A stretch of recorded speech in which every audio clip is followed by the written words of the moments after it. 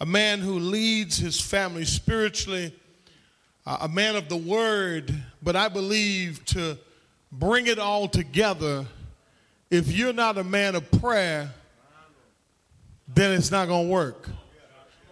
And I want to say this to you, that I'm not talking about this God give me what I want kind of prayer.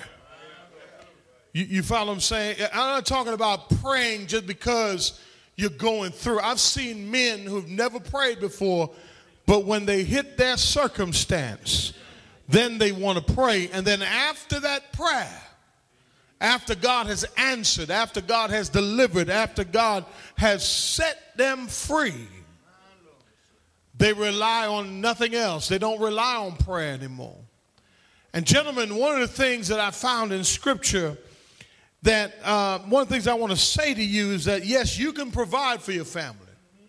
Yes, you can leave a legacy behind. Yes, you can raise children. Yes, when your queen and your princess and your prince see you worshiping, serving, leading, amen, it sets the stage for them for a successful life. But one of the most precious things that I believe as a man that will be precious to your family is having prayer time with your family. Paul speaks to Timothy, if you open your Bible, 1 Timothy 2:18. One of my favorite passages. 1 Timothy chapter 2 and verse 18. I'm sorry. Yeah, is that right? 1 Timothy. I ain't right. That ain't right, brother. Amen. 2 Timothy. Is that right? That ain't right either, ain't it? Boy, where was I? Amen. Well, back up to 1 Timothy chapter 2. It's in chapter 2. Yeah, here it is. Yeah, there you go. 2 and verse 8. I'm sorry, I put a 1 in front of that. That's my scripture. 2 and verse 8. And look what he says. He says, therefore, I want what? Who? The men. What was happening here in this passage? The church was being infiltrated with false teaching. A lot of things was happening, and Paul had left Timothy in charge of this church. And Paul was laying out one of the most important things, one of the most important ingredients that he would need for church life. He says, I want, notice the therefore is there, right?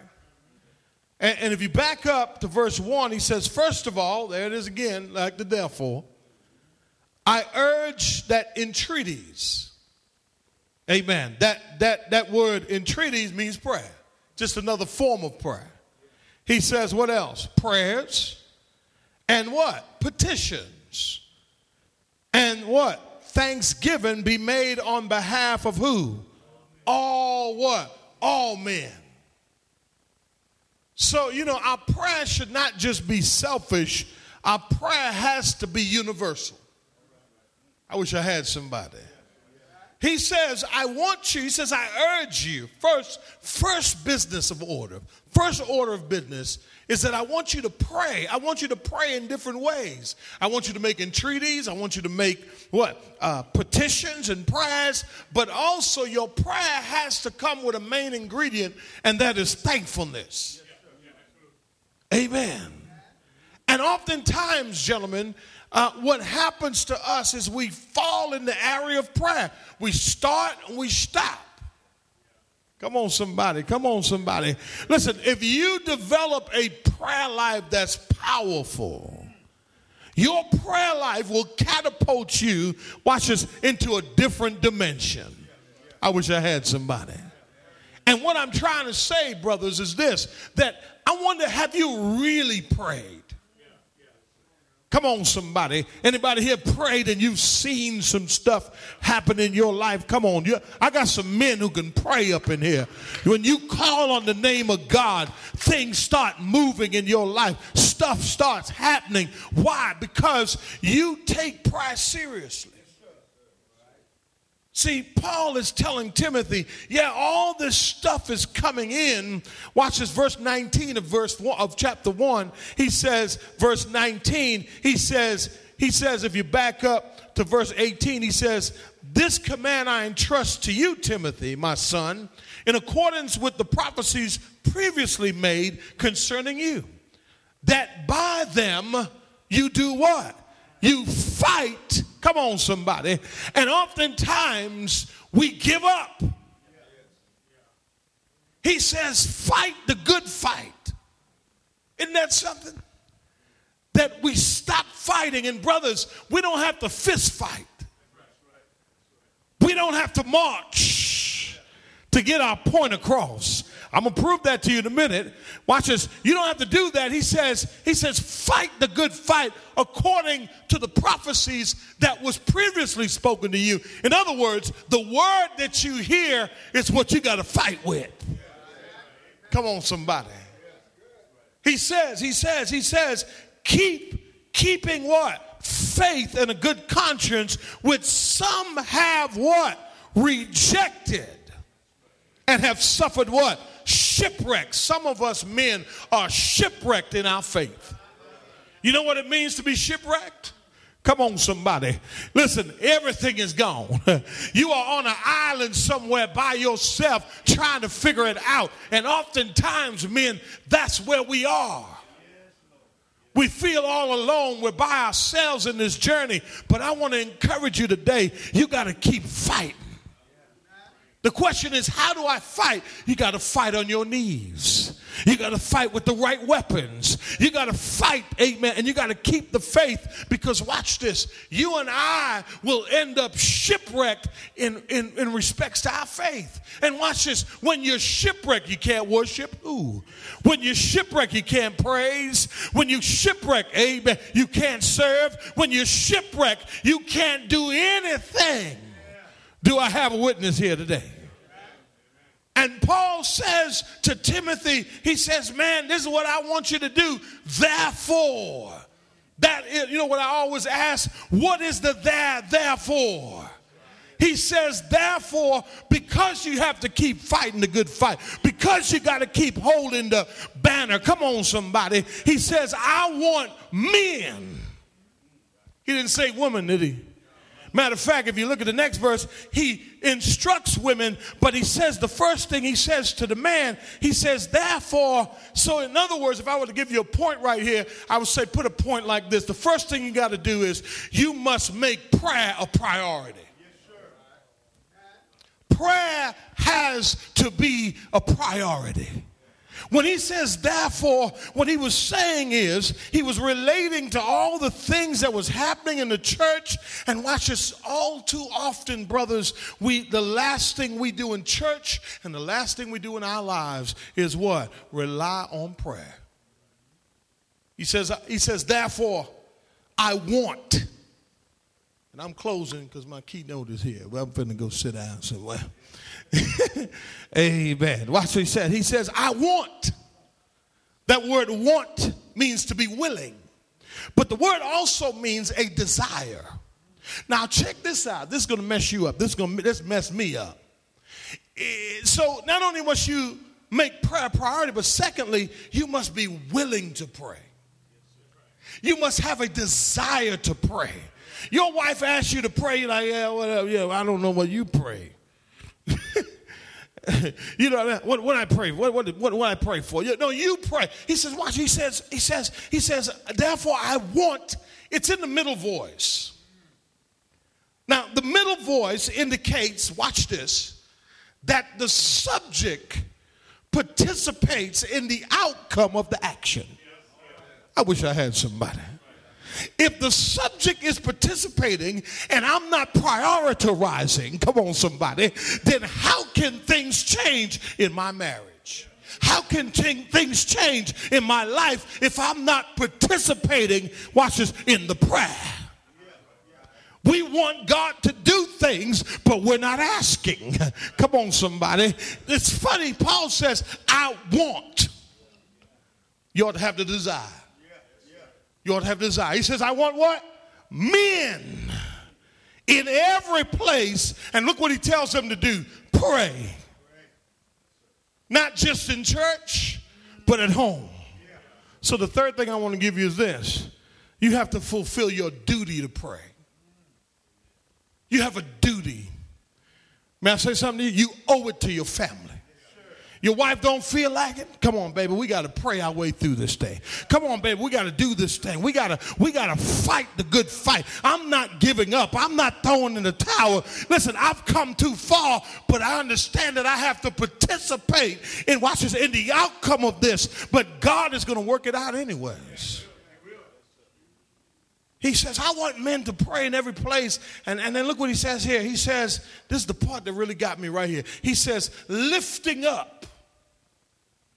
What? Lifting up what? What did he say? What did he say? He says, lifting up. You ready for this? Write this down. You have to surrender if you're going to be a man of prayer.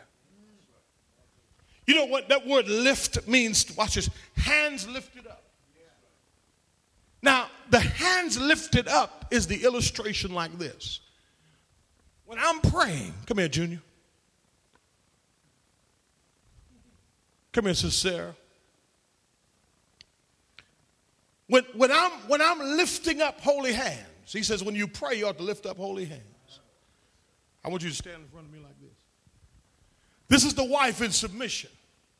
Junior, I wanted you to do like this. And this is me praying. What's happening? The family's covered. I wish I had somebody. The family's covered.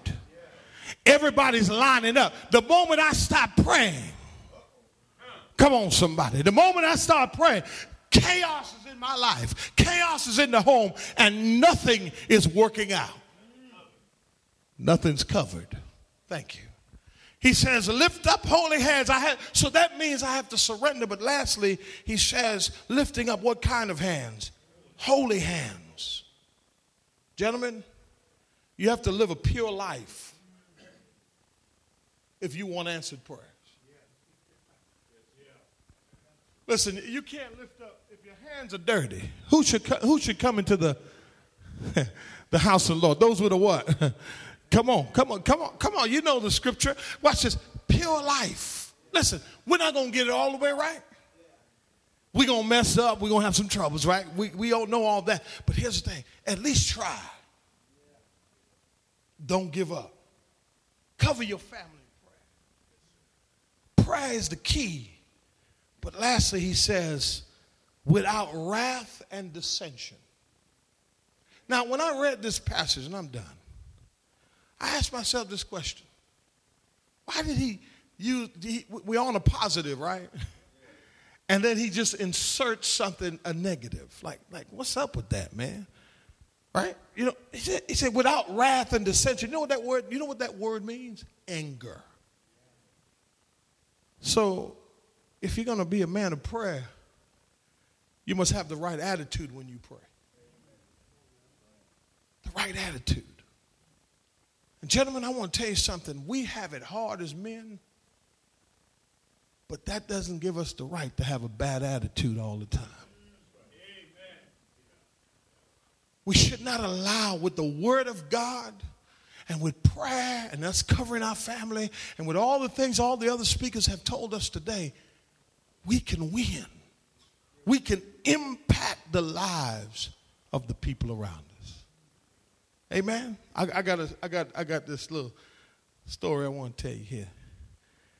The Supreme Court, right, is the highest court of appeals. Am I right?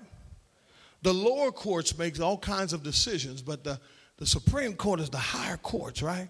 If the Supreme Court decides that the case is what it is, it overrules everything.